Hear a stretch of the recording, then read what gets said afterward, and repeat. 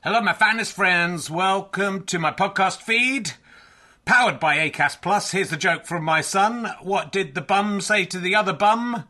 That's a bummer. You know, not for everyone. Look, thanks to everyone who's come to see the previews of Can I Have My Ball Back? It's been going really, really well, and I'm really pleased with how the show's turning out. It's officially on tour now. From Wednesday, I'll be at the Leicester Square Theatre. A couple of tickets left. Lots of press coming to that one. It'd be lovely to sell out, but there are a few other London gigs not selling as well. So if you're going to come to London, maybe look up those other London gigs. And then this week, I'll be in St Albans on Thursday, Gloucester on Friday, Chorley on Saturday, which is sold out, but you can join the waiting list, and Glasgow on Sunday. 2 shows. I think the earlier show is sold out. Check with the venue, but the later show has some availability. Come along if you can. If you enjoy these podcasts and like them being free, then the great way to pay me back is to buy a ticket to a show or buy a download or a book from gofasterstripe.com. But you can just keep listening for free as well. That pays me back also. So, you know, no pressure. But I'd love to see you there. If you just know me from the podcast and don't know me as a stand-up, I'm pretty good as a stand-up. It's a good show. I think you're going to enjoy it. It's only made about 7 men faint so far. So, you know, are you brave enough to take the challenge? Let's sit back, relax, and enjoy whichever podcast you're listening to now. A lot can happen in 3 years, like a chatbot may be your new best friend. But what won't change? Needing health insurance. United Healthcare Tri-Term Medical Plans, underwritten by Golden Rule Insurance Company, offer flexible, budget-friendly coverage that lasts nearly 3 years in some states. Learn more at UH1.com. This is Paige, the co-host of Giggly Squad, and I want to tell you about a company that I've been loving, Olive & June. Olive & June gives you everything that you need for a salon-quality manicure in one box. And if you break it down, it really comes out to $2 a manicure, which is absolutely insane. It's also so easy to get salon-worthy nails at home with Olive & June. The difference between how your nails used to look when you did them yourself and now with the Mani system is a complete game changer. The best thing about Olive & June, too, is it's a quick dry. Dries in about 1 minute, lasts for 5 days, and full coverage in up to 1 to 2 coats. Visit oliveandjune.com/perfectmani20 for 20% off your first system. That's oliveandjune.com/perfectmani20 for 20% off your first system.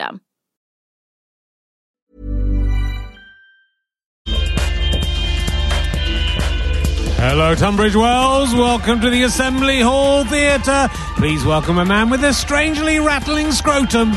It's Richard Herring.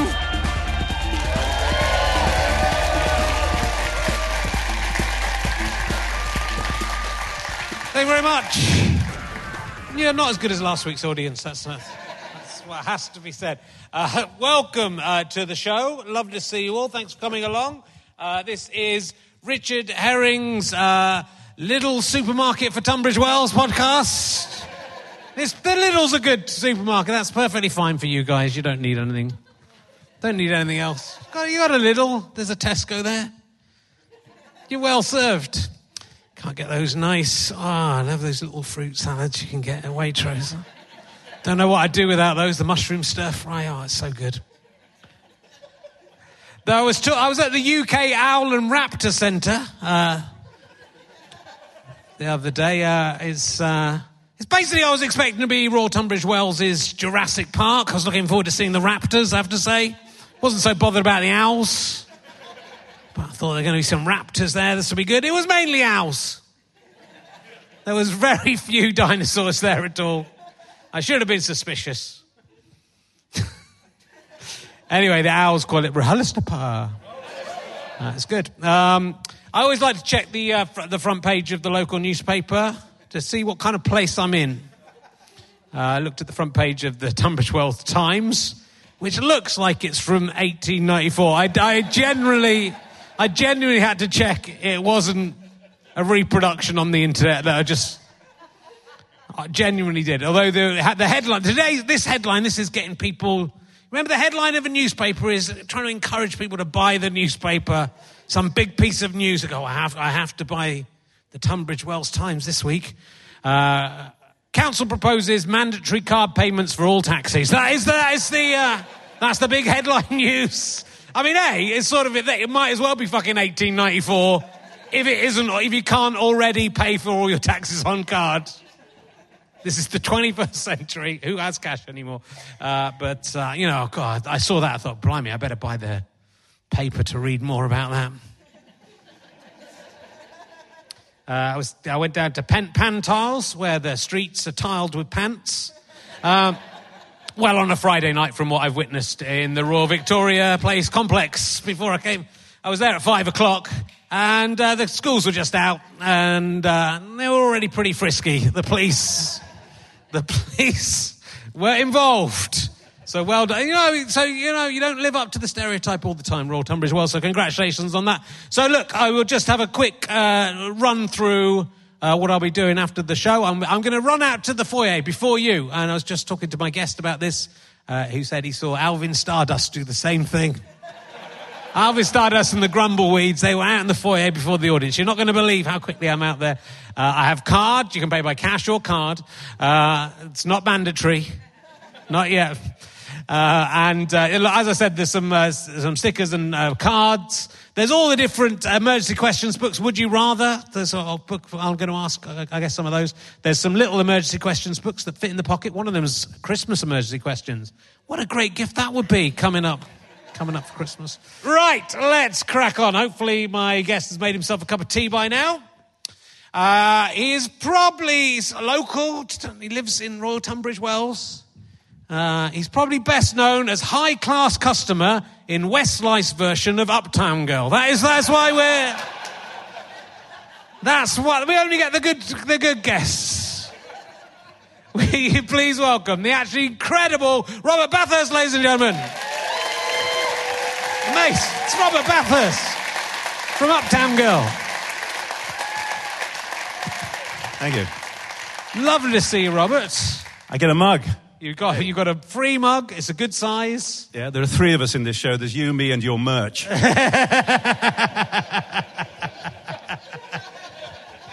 How do I compare to Alvin Stardust and the Grumbleweeds? So that is the question. Yeah, I saw Alvin Stardust on the North Pier at Blackpool, and I went out pretty quick at the end of it, but Alvin was already in the foyer, and I see if you can beat that. I can beat Stardust. Do you remember being in the Westlife? That was the beginning and the end of my pop career. That was got to number one. Thank you very much. Yeah. It was a comic relief video for Uptown Girl, and with Claudia Schiffer in a diner somewhere in North London. And the boys were eventually... there were various ones like Johan Griffith and Tim McInerney. We were all smart and sort of dinner suits and stuff, meant to be meeting Claudia Schiffer and taking her out, and the Westlife boys got her in the end. Yeah, so, well, they would do, wouldn't they? Yeah. It was great. It was fascinating to watch it. I mean, to make a pop video, never done one before, but we were saying things, the actors were in it, and we were saying things to the director like, what's the continuity here?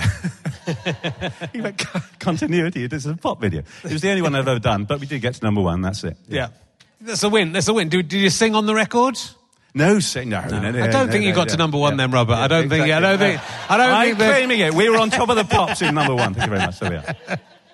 I think the kids in We Don't Need No Education have a better shot. Yeah, they go. Yeah, big boys don't cry. She was here. She's got more of a claim. That's good. Look, it's so lovely to see you. I was saying backstage, I think the last time I saw you was when we did quite it's always a horrible thing to do, but we did a table read of one of my scripts for BBC executives in a horrible boardroom.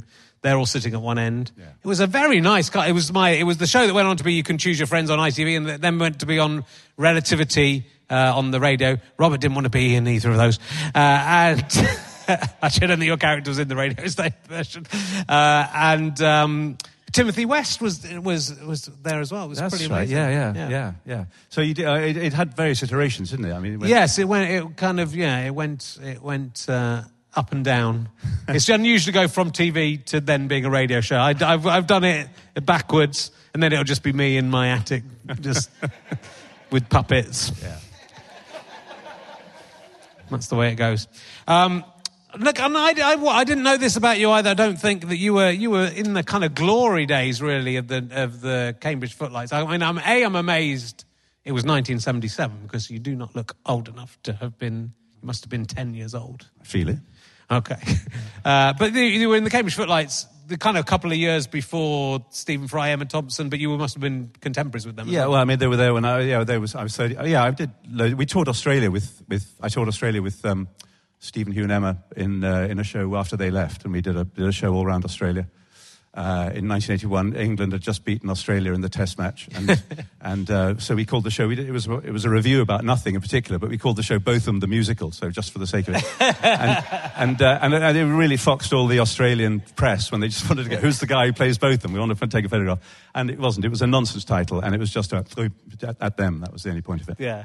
So was that before they sort of went? That was before they did Al Fresco. I mean, yeah, absolutely. I mean, I wanted to be doing what I'm doing now, which is acting. Yeah. I didn't want to be a straight man for Jimmy Mulville or any other sort of option that was happening, and to do sketches. I couldn't. I mean, I'm not a comedian. I don't do, and I do obviously I do comedy and stuff, but comedy dramas and stuff, but I didn't want to do sketch shows. And I couldn't see anybody over 33 in sketch shows. This was when I was about 23.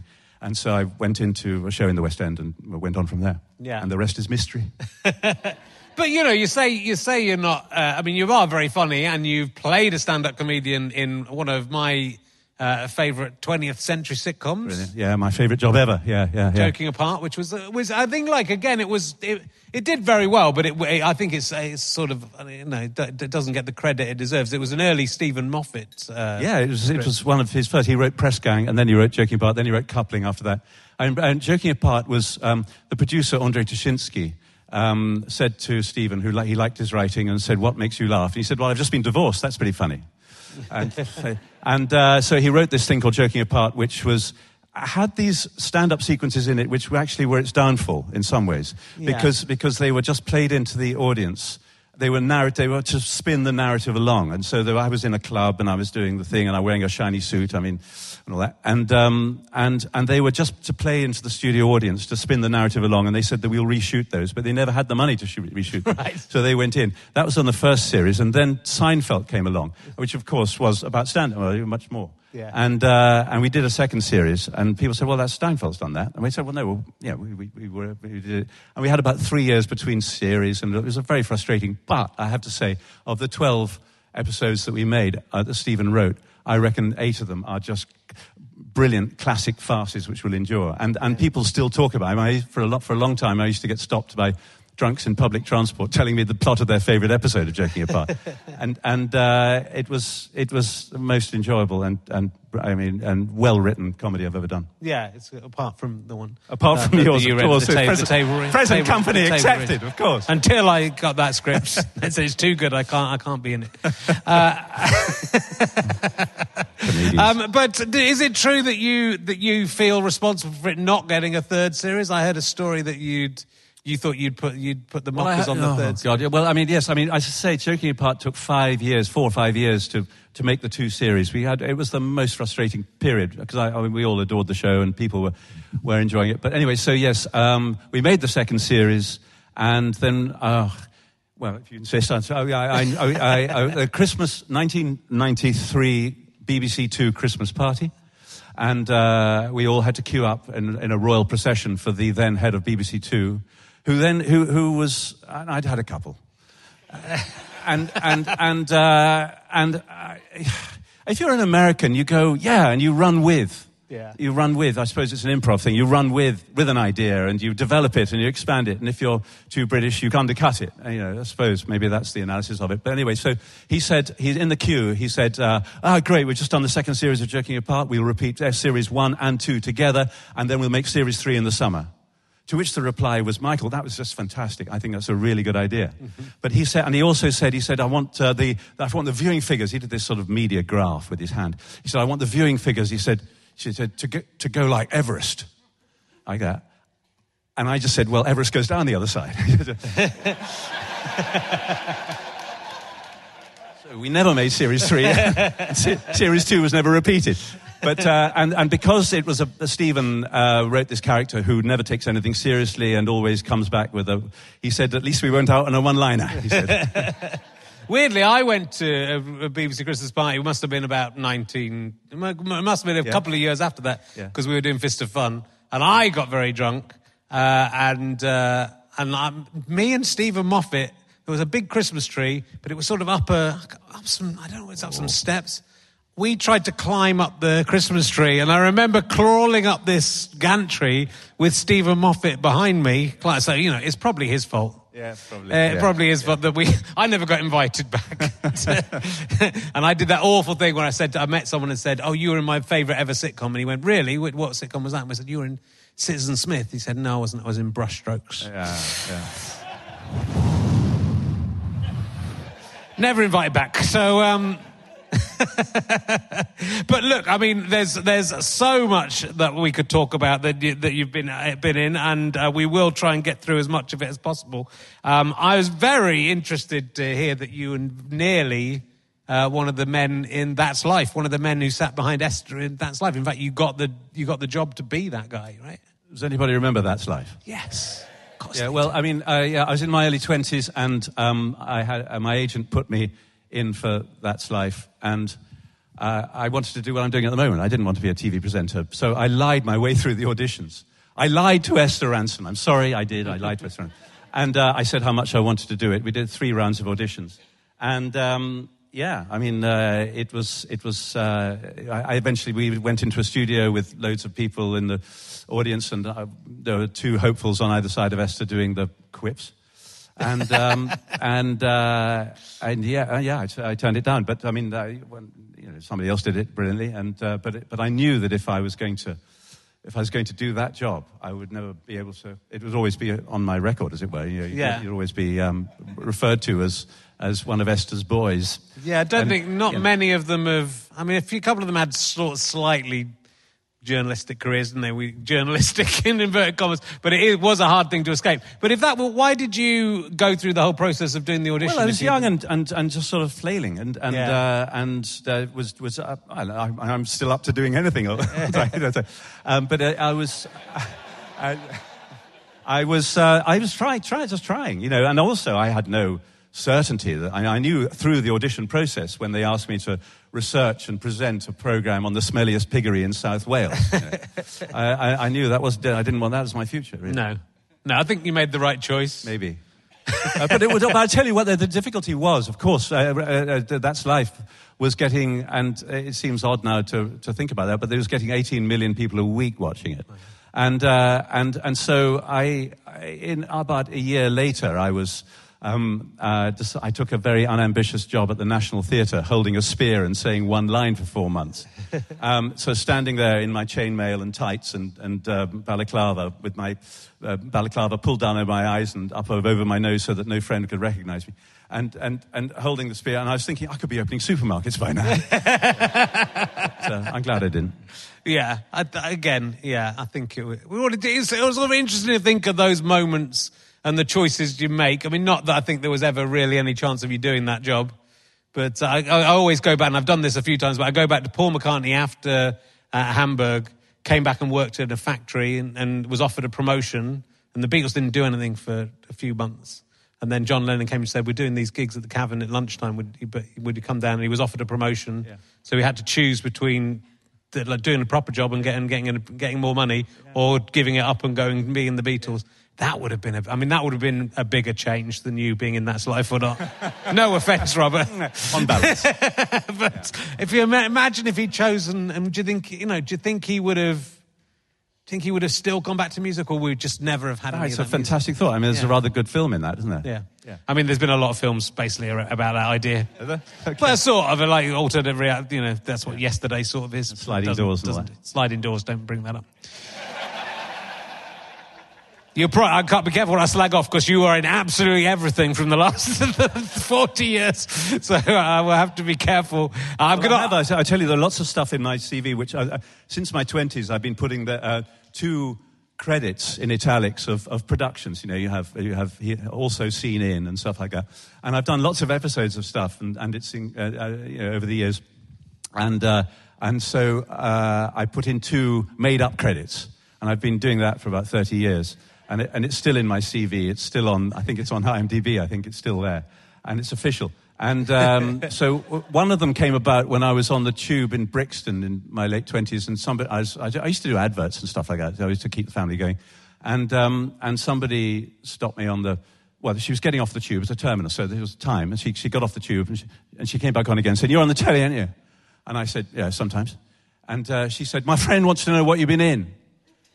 And I said, I didn't have my CV on it. I said, well, I know, just, the odd thing. And she called down to her friend, he was in The Odd Thing. So I've used that in my CV. TV also includes The Odd Thing. and then I add to it. As in over time, there are various episodes of stuff which, either for space or shame, I don't mention. And that comes under. I just put that in italics. Next door to The Odd Thing, I put in loads of tosh. And when we did the Cold Feet stuff, all took off, and there was publicity for that. And they may have read my theatre programme because it said under my photograph in their brochure, it said star of TV's The Odd Thing and loads of tosh.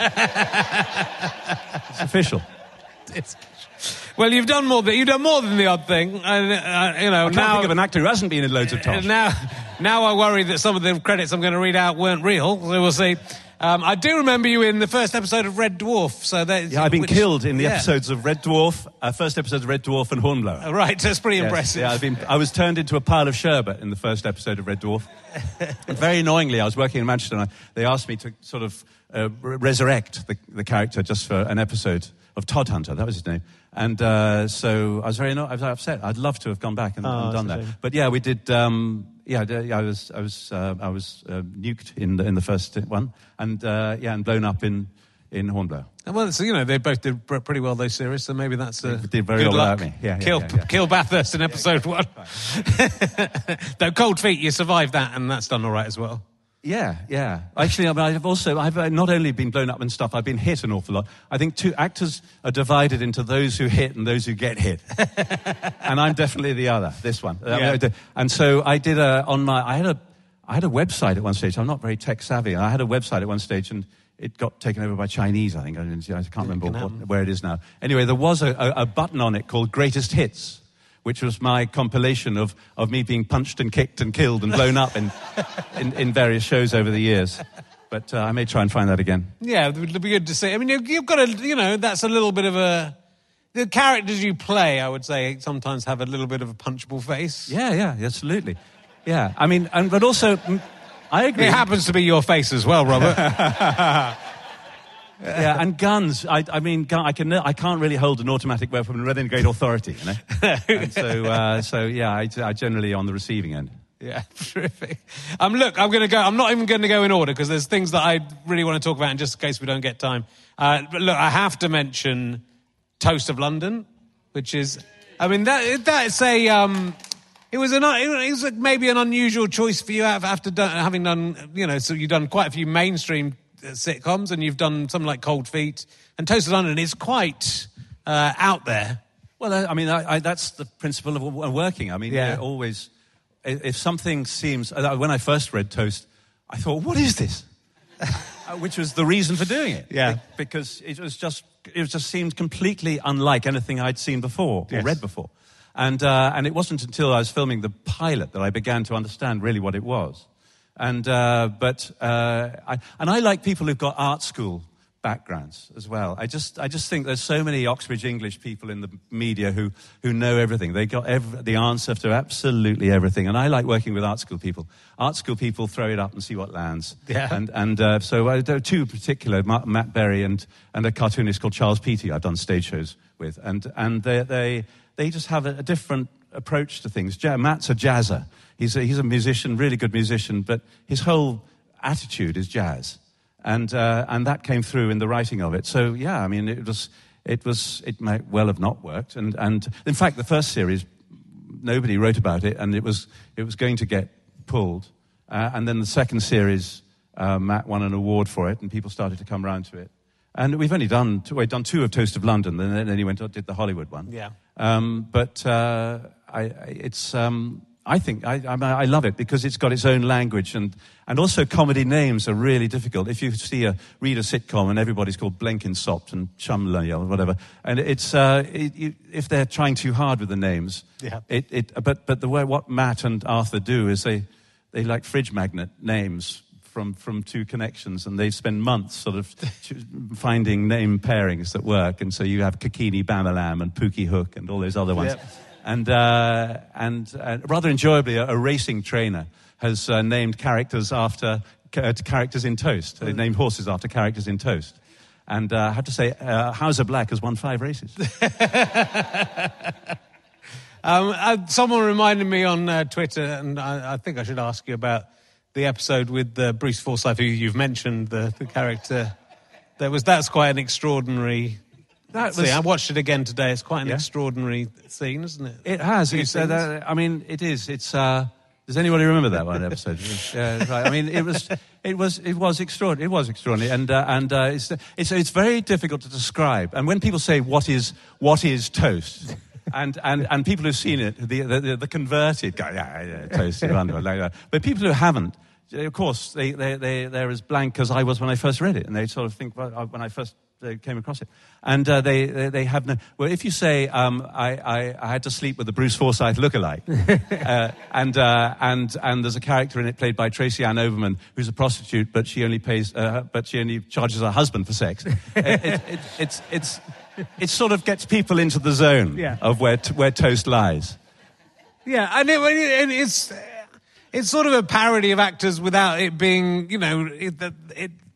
It's not parodying anything. They're not really real characters. Well, that's the brilliant thing. There's a couple of things there. One is Matt takes the piss out of actors. And when I first read it, I thought, is this just niche? Is this just an industry humour thing? And it's gone so much wider than that.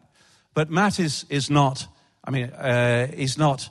He hasn't done much acting. He's done well. He said that he said, the greatest job I ever did was I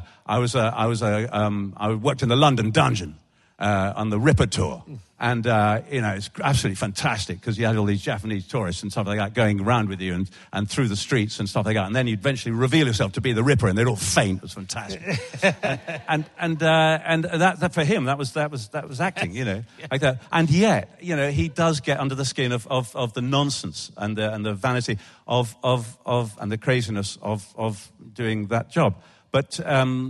And yet he's not sort of part of it. It takes the best sort of satirists are slightly sort of outside the world that they're satirizing. Yes, very often. Yeah, but he's absolutely got it, and I love the fact that actors like it. There's no voiceover studio I've been to than it isn't. I can hear you, Clem Fandango, scrawled up in the wall.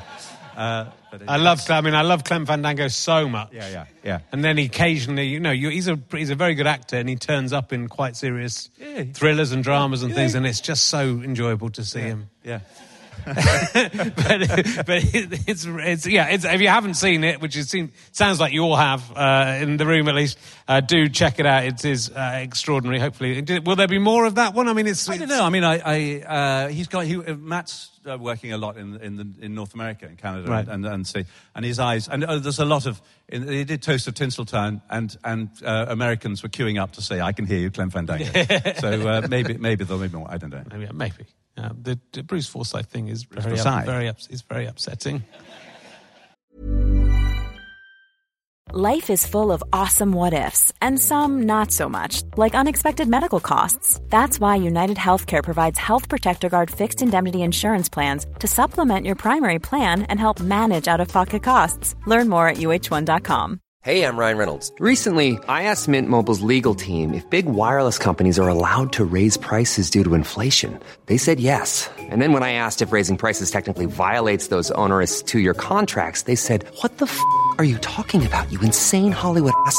So to recap, we're cutting the price of Mint Unlimited from $30 a month to just $15 a month. Give it a try at mintmobile.com/switch. $45 up front for 3 months plus taxes and fees. Promo rate for new customers for limited time. Unlimited more than 40 gigabytes per month. Slows full terms at mintmobile.com. Mom deserves the best, and there's no better place to shop for Mother's Day than Whole Foods Market. They're your destination for unbeatable savings, from premium gifts to show-stopping flowers and irresistible desserts. Start by saving 33% with Prime on all body care and candles. Then get a 15-stem bunch of tulips for just $9.99 each with Prime. Round out Mom's menu with festive rosé, irresistible berry chantilly cake, and more special treats. Come celebrate Mother's Day at Whole Foods Market.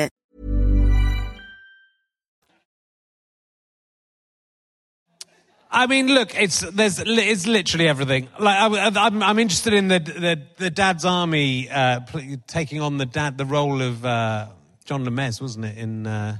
I did two outings as John Lemez. I did one was I think I got the nod for the remake of the Dad's Army, rather restoration of the Dad's Army, because of that. I did a thing with Ruth Jones when she played Hattie Jakes, and that's right,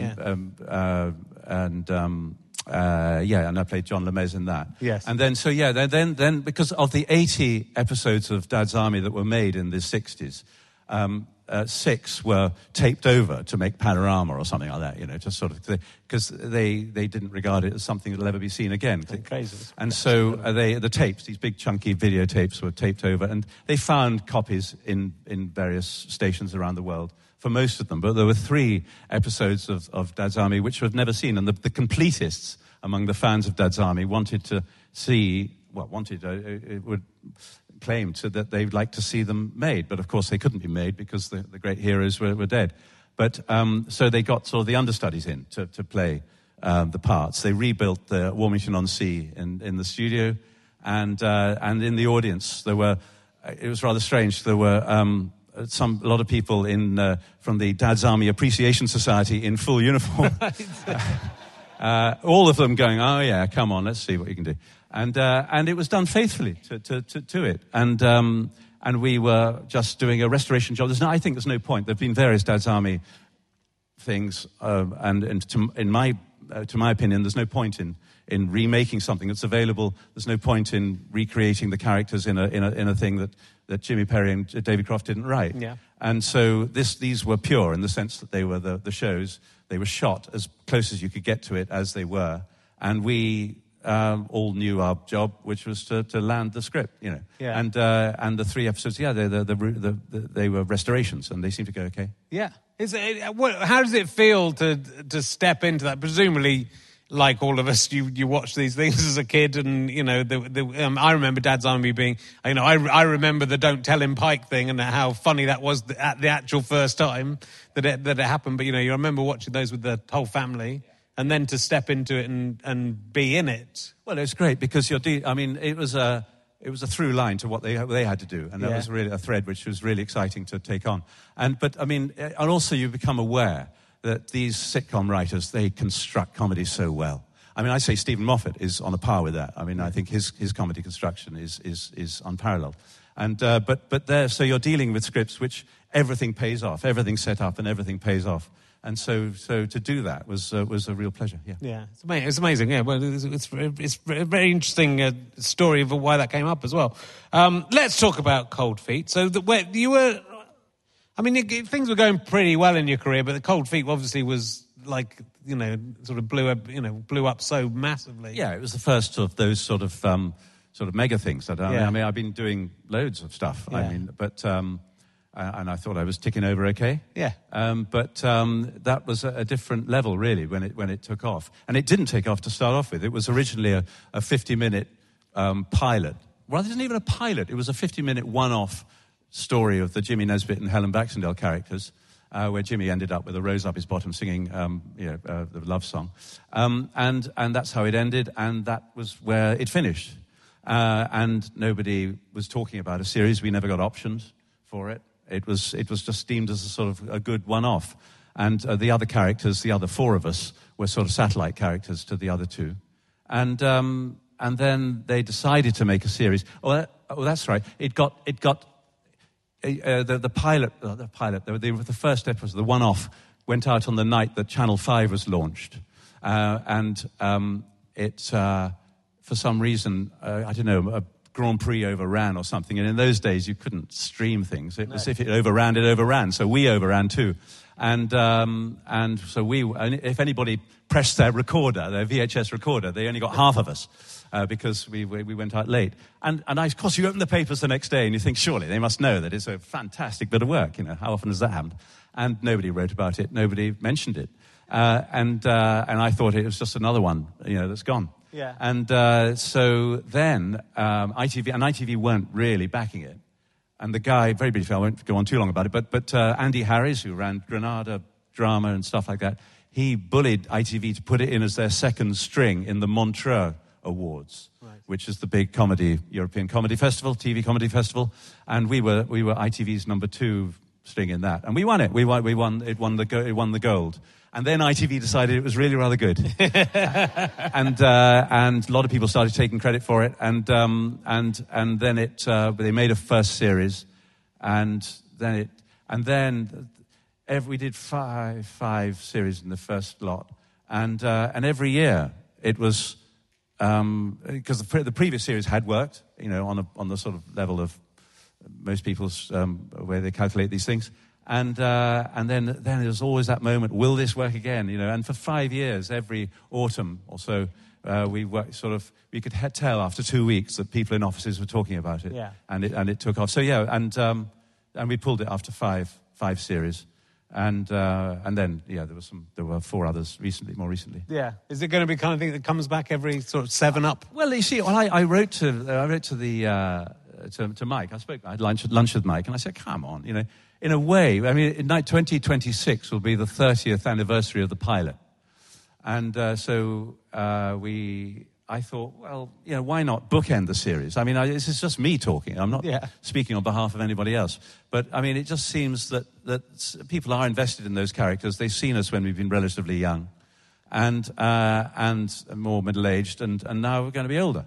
And I think there's some value in bookending the series with Cold Feet, the third age, if you like, just to see, because there are all sorts of things that life throws at you as you get on. Yeah. But it can also be funny, and I just think that it can't be just a series of misery stories of things that happen as you get more and more decrepit. I think that there should be a good spark in there, and Mike's very capable of writing that. Old Feet, you could call it. Old Feet has been mentioned. Yes, yeah, exactly. Sorry, Old Feet would be a perfect title for it. Yeah.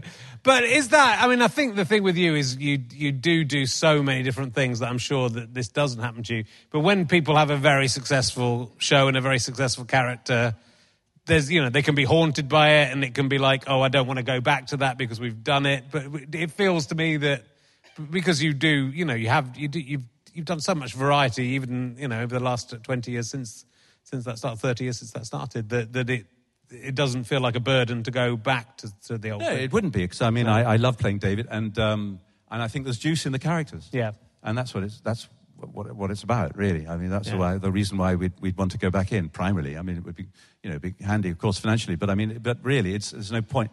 Yeah, not just for that, but it would be. It would be really interesting to go and delve into those characters again, I think. And you don't. I don't believe people when they say, "Oh, I'm just recognised for this. It's terrible. It's terrible. It's terrible." It's just disingenuous. Shut up, you think. Well, I think maybe. I think you're right. I think people should be. When I had Michael Palin on this, it was just glorious that he loved. He would recite some of the old sketches. And he'd do Python sketches. Yeah. And it was just lovely. And you kind of think, I know loads of people wouldn't do that. Yeah. But it was just like, yes, this is what you should do. Some people love the thing you did, and he still loves it, and it's just perfect. But it is. I think if someone gets a character and then that's all they get to do. You've almost, as an actor, I think you've almost had the perfect career, haven't you? But I think it's more difficult in soaps. Yeah. Soaps, you see, you're on for 5 days a week, or whatever it is, for a year. And then it gets very difficult for people to accept you as something else. If you're in films, you're maybe seen once every 4 years. Yeah. You might see Mike more once every couple of years. You might be seeing something. Telly, something like Cold Feet, you're not on that much. And but I think it's the saturation parts, the parts that people only want to see you in. I think that's where the trouble lies for actors. Sure. And you do a lot of stage work as well, of course. You're working on. You've done it before, I think, haven't you? The Jeffrey Barnard is unwell, and you're doing that again. Yeah, I'm about to do. I don't know if this podcast probably goes after it, but it's small scale, but it's something I've done before, and it's called Jeffrey Barnard is Unwell, which is there's a character. He's a writer journalist in the 80s and 90s. Called Jeffrey Barnard, who wrote a column called Low Life. He was an alcoholic, gambler, diabetic. And he wrote about life in the gutter in Soho. And Jonathan Mees described the column as a 15-year suicide note. Yes, that's right. And he was very funny. And Keith Waterhouse wrote a collation of his work and set it in the Coach and Horses pub in Soho, which they did on stage, and Peter O'Toole did it, and Jimmy Bolam and all sorts of people did it on stage with 4 actors playing the scenes from his life. And I'm going to do it on my own in the Coach and Horses, in the actual pub itself. So we get 70 into the pub. Brilliant. And I'm starting that in a couple of weeks, yeah. Brilliant. I'm sure that will come. I'm sure you'll do... That's quite a limited audience. That's where I should be. I'll do the... I might do my podcast there after you. Do a double bill. But I'm sure that's going to run, isn't it? If you want to. I just like doing that show in the pub because it's site-specific. When he says I was arrested by he was arrested there. He was actually on that bar stool. And I love doing that. And also, it's quite fun because it's very hot in there. And a couple of times I had to stop the show because people fainted, and I had to take them outside. and there was no one on the door, and I had to sort of hold it up whilst we called the paramedics and stuff like that. So it's all very rough and ready. So the audience become part of the show. Yeah. Maybe in their death, maybe they'll die as we go. Look, I mean, there is so much to talk about. I mean, you turn up in unexpected places. That's what I like about you, and I like that you do that. Like you're in Mrs. Brown's Boys, which I wouldn't have pegged you down to go into Mrs. Brown's Boys, but I will stand up for Brendan, and I did a film. There's Mrs. Brown's Boys, the movie. Yeah, in which I played. I spent 6 years in Ireland in my youth. Yes, that's right. And so I played this sort of Trinity College Dublin barrister. A barrister with Tourette's. It was a subtle piece, and then he had me in for a New Year's Eve sitcom special up in Glasgow. We filmed it there. Did one of the sitcom shows, and I played Mrs. Brown's love interest in that, and put my hand on his knee, and my hand wandered under his skirt and got hit by a mousetrap. So that was another. Good. So it was, Mrs. Brown is, I know people are divided, but it's musical. It's Old Mother Riley. Yes. And it's straight out of the musical. And he's great with his audience. I went to see him in Sheffield Arena. And there he was with 8,000, we'd be jealous here, 8,000... 8,000 in the audience. I'm doing 8 shows a week at 8,000 people a night on a 3-month tour of 8 shows a week at 8,000 a night. Yeah, he's got a lot of cast, though, hasn't he? I mean, it's his family, to be fair, but it's but he treats his audience so well. And he makes them, and they're all. It's sort of critic-proof. That's what I love about it. It's the bien-pensants hate it, but there he is. Getting these numbers. Yes, and and it's about comedy. I think, and often can be forgotten, is about making people laugh and spreading joy. And I think whatever that is, if it's not your bag, you don't go and see it. But if it is your bag, then as you say, if you're making 8,000 people laugh, people are very snotty about it. I went to a school in Ireland, and which was a really thuggish sort of school, and I was a boarding school, and I was 8. I was too young and all that. And so I decided to exorcise the memory when I was doing Mrs. Brown, and I thought I'd wear the school leavers tie for the part as the barrister. And so I drove up to this school and claimed the tie from the secretary there. And there were 3 teachers in there, one of them old and 2 of them young. And they said, "What do you want the tie for?" And I said, "I'm going to wear it in a film." And they all went, "Oh, right, it's lovely." And they said, "What is the film?" They said.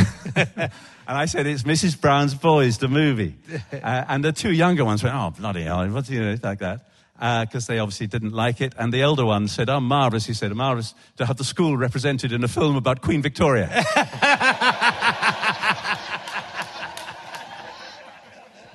It's interesting, the boarding. I did hear you talk about boarding school, and it's it's something that I think is so endemic in our UK society, right? That I think you thankfully have not gone into politics, so you only play politicians. But like a lot of our politicians who then become MPs and become prime ministers have been through this horrible system of boarding school, and it seems unbelievably cruel. My daughter's 8. The idea of sending her away to... I know there were reasons why it happened. I mean, my mother was ill and she was in hospital for a long time, and maybe we were shipped off because of that. I suspect that was part of the reason at that age. Yeah. But, I spent 10 years at boarding schools. Yeah. Yeah. I mean, you seem to be a well-balanced and together person who isn't going to destroy the country to make up for your no parental love, but is... That's them I'm talking about, obviously. But you know, is that it just does it obviously still resonates that you made even that gesture, as lovely as that gesture is. There's a feeling I've got to kind of expunge this from. Well, because I wanted to see the place again. But it is strange, the whole sort of boarding school thing. I was talking to an Irish actress who had a pretty bad time as well at a boarding school, and I won't give you the story that she told me. But and I said, "How did that affect you?" And she said, rather revealingly, she said, "It made me very good at hiding." Yeah, which I thought was really, and also, well, you know, acting and stuff like that. There's a lot of hiding in that, and you've got to sort of go into a different gear and slip reality and all that. Yeah, and so do you feel comedy was helpful? Because I know you are a big student of comedy. What I love about you is you as you say with the musical, you know all about the musical stuff, which is a tradition that is lost to a lot of people. But you've tried stand-up in terms of doing character stand-up, yeah. I mean, I like trying new stuff. I mean, I did my first, after 40 years in the business, last Christmas I did my first musical. Right. And I played Scrooge in Dolly Parton's Smoky Mountain Christmas Carol. And we did that on the South Bank for a month. Right. And everybody else was musical theatre. Yeah. I had a number at the end, with sort of Scrooge redemption number, which I had to do on my own, and then it turned into a gospel song. I thought, I've never done this before. Yeah, give it a go. Yeah. And they had faith in me that I could do it and all that. But musical theatre people are of a different kidney, really. They are just extraordinary, and they work on a stave. You know, everything they do is on the stave. It's either singing notes or speaking notes, and the band are able to sort of everybody knows where everybody is. Whereas I mean, they had numbers down there, and I was always hitting the wrong number. And if there was a pool of light, and I'd think, well, that's probably where I've got to be standing, you know, and just sort of go into it. And then the band would be, and I'd be doing my talking and then singing and stuff, and the band would be vamping away behind me, just sort of waiting for me to get to the right point and stuff like that. But it was fantastic. I mean, really loved it. I absolutely adored it, and I love working with musical theatre people. Yeah, I mean, but that's so when you have people on, when I look through, you know, you get the CV and you think, well, those two are made up, but the rest of it is probably real. You know, it's incredible. You know, I know you as a very successful actor, and I've seen you through the years, but it is this really rich career you've got. I mean, and I know there's going to be a lot more to come. But do you look back on what you've done and feel like pleasure at that? Because this is obviously what you wanted, right? When you started out and when you decided not to do That's Life, This is the career that you wanted, and you seem to have achieved it. Do you feel that? No, I don't. I don't look back, but I haven't yet got to the bit where I like John Belushi, just sitting eating popcorn and watching his reruns. I haven't done that yet. No. But I don't look back, and I'm still ambitious, and I still want things to work, and to go into different things. And if somebody throws me an idea which seems odd, I'll do it. Yeah. So, yeah, I mean, I'm very glad I didn't do that presenting job. But I mean, there've been huge disappointments along the way. I mean, there's lots of shows which have either haven't got or have gone to first series and haven't developed on, and loads of and disappointment is the sort of. You've just got to be prepared for that, and it's almost like a weekly event. You just have to run with it, and that's the stock in test. That's what you get. Well, it's interesting what you said about Cold Feet. Nearly disappearing after one episode, and that's often that's a lot of the things that are very successful. They get a rerun. Only Fools and Horses was a rerun. Before it and The Office as well was a rerun, and so all these shows that could have been, and there must be loads that didn't get the rerun and that would have been as good or could have captured the public imagination. It's obviously there's an element of fortune in there, but I think when you keep turning up in things that are successful, there has to be. My least favourite word in media is meets. When a producer says this is Mary Poppins meets Lawrence of Arabia or something. You think it's going to be a hybrid. It's just a sort of a bit of one and a bit of the other, and it's going to have no soul. And so I loathe that. And that's an easy thing for execs to attach themselves to, because everyone can understand it. But what they don't have are the adjectives for originality. And that's where the art school comes in, and that's where you just have to go on instinct and what strikes you almost ethereally. And there are very few people who will commission those sort of things. Yeah. And it's sometimes safer just to go for the hybrid. Yeah, it's crazy though, isn't it? Because the things that become massive commercial hits, yes, like The Office or The Simpsons, are those crazy ideas that are original. Yes. And, that no one else is doing. So you would think they would go even just for, like, if 1 out of 10 of these become as successful as The Office, then I never have to work again. So, Well, Cold Feet was an example of something that was a hard sell.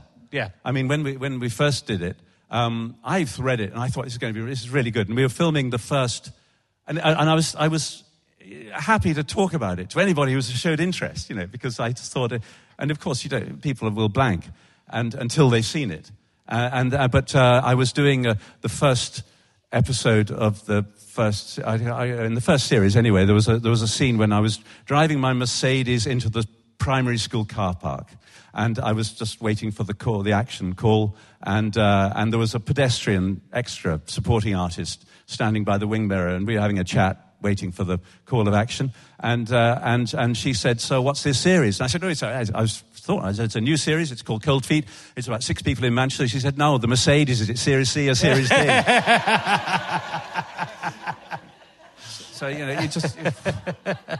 don't get anywhere with people until they've seen it, and then of course Cold Feet was deemed to be Friends, and it wasn't. I mean, it was just it had 6 people in it. Yeah. But we weren't. I mean, they were in a flat. We were in Manchester. And it was very, very different. And of course, and what was interesting was just to feel when people stopped saying Friends and started calling it as itself. Yeah. And then, of course, then you get later on in the series, you get people trying to make the new Cold Feet. Of course, having been so difficult to actually get the original Cold Feet on. Yeah, but that's nuts. That's the way. But it's so nuts to me that people don't. The people who want to make money, which is fair enough, if they're investing money in stuff, they should hopefully get a return on their money. But they never seem to realize they'll go for let's do the thing that's successful, never spotting the things that's successful is nearly always successful because it's not like anything else. Precisely. Yeah. Yeah. So it's craziness. You've done a bit of directing as well. Is that something that you want to? Yeah, I carry on. Yeah, I've always done jobs. I've always had opinions, and the opinions haven't always been welcome. Yes, as an actor, you're not supposed to have too many opinions. Just do the words. And I got an opportunity to. I love horse racing, and jump racing in particular. And a jockey rang me up. A jockey who had made a film, wanted to make a film. He was now a documentary, makes high-end documentaries about racing mostly. And he wanted to make a drama about, or dealing with, and touching on the subject of jockey suicide. And there were two jockeys that year had died at their own hand. And he wanted to do something which would tell people what the pressures are that jockeys are under. In terms of, often in terms of social media and the pile-on they get. And so we collaborated on that. I co-wrote it and co-directed it with him. He'd never directed actors before, and we got these 2 really good actors to play the jockey and his partner. We made it. And it was a short. And it went down very well within the industry, certainly, and the professional jockeys. And it's been shown on Sky and stuff like that. So people have watched it. And I really enjoyed the process of just going and not being in front of the camera. It was the first time I'd really felt, and just to tickle a scene, and just squeeze, get the moment and go and talk to them quietly and just sort of lead something out, which I think might be there. And make it theirs, but just slightly sort of touch the tiller a bit. And I really enjoyed doing that. Oh, good. And writing as well. So is that? Yeah, I mean, I don't write much drama. I mean, I write a lot of articles for stuff. Yeah. I write articles about various things. And there's an editor I know of a magazine. I pitch an idea to him, and he says yes or no very quickly, and so I just get on with it. And I do book reviews and things like that. So that's the writing I'm doing at the moment. Yeah, I mean, it seems like a good life to me, Robert, that you've got, and you know. Yeah, live in Tunbridge Wells. I've never met anybody in the profession who isn't sort of always just sort of looking around. Yeah. You know? And if you ever say, "Yeah, I've cracked it," that's death. Yeah. And you're always looking, like a pointer, like a dog in the park, always sort of doing that, for projects. And and that's the only way to be, I think. Yeah, but I think it's worth. I get it, and it's the same for comedians. And I see very successful comedians who are still looking over their shoulder at who's doing better than them and who's doing whatever, or why they haven't got a certain job. But I think you have to occasionally sit down and go, okay, look, this has been. Yeah. I'm not finished and I'm not satisfied, but this has been pretty good so far. Yeah. Which I hope you are doing. Yeah, I mean, I've kept the family together and all that, it is. I mean, yes, of course, ambition aside, yes, there is. I'm doing what I wanted to do in my 20s. So yeah, in that sense. And you played quite a lot of real people, obviously, like people like you've been, I mean, sometimes in comedies and sometimes in serious stuff. But you played Mark Thatcher in Mark Thatcher in something. We did that in South Africa. That was about the whole Equatorial Guinea heist. Yeah, but I've done. Who else have I done? John Lemez and King Charles. Was that in the comic strip? An impression. I did a play by Mike Bartlett, which was in verse. I love working in verse, and this was really, really clever language, but clear. I hate leaving audiences dangling on the sense of stuff, and this was really good. I did it in Chicago. They needed someone who'd been in Downton Abbey to play Prince Charles, and everybody else was American, and so I did it at the Chicago Shakespeare Theatre. Yeah, it wasn't an impression at all. No. And the play starts on the day the Queen dies, and when he takes it over and he refuses to sign some legislation about freedom of speech, and they say, "What are you, an unelected toff, doing, trying to take on the democratic process?" And it's a good debate, but it's also a drama. Yeah. And I loved doing it. I really, really enjoyed doing that. That was before the Queen had actually died, right? Yeah, no, this was a few years ago. It was written, about 10 years before. Wasn't just she's dead, let's get this play out there. Is she?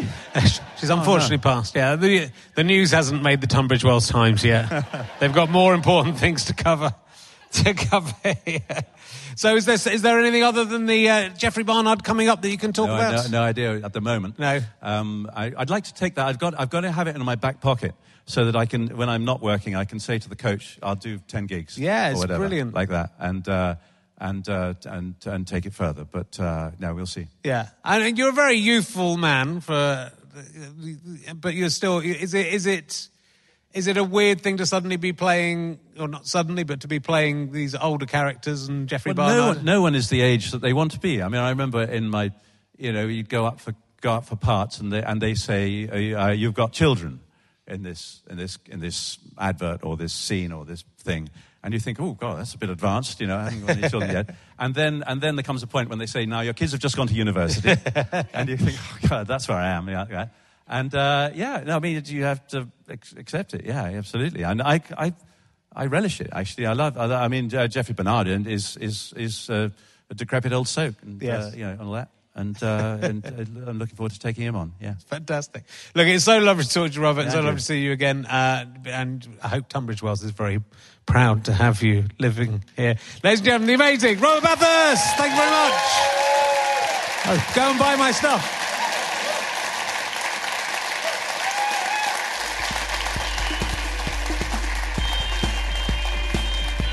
You have been listening to RHLSTP with me, Richard Herring, and my guest, Robert Bathurst.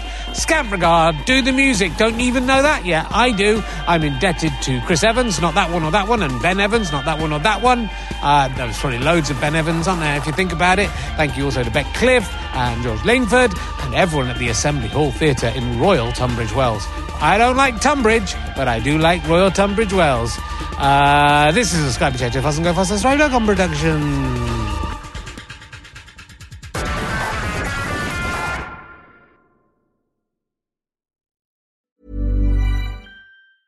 Mom deserves the best, and there's no better place to shop for Mother's Day than Whole Foods Market. They're your destination for unbeatable savings, from premium gifts to show-stopping flowers and irresistible desserts. Start by saving 33% with Prime on all body care and candles. Then get a 15-stem bunch of tulips for just $9.99 each with Prime. Round out Mom's menu with festive rosé, irresistible berry chantilly cake, and more special treats. Come celebrate Mother's Day at Whole Foods Market. Hey, it's Danny Pellegrino from Everything Iconic.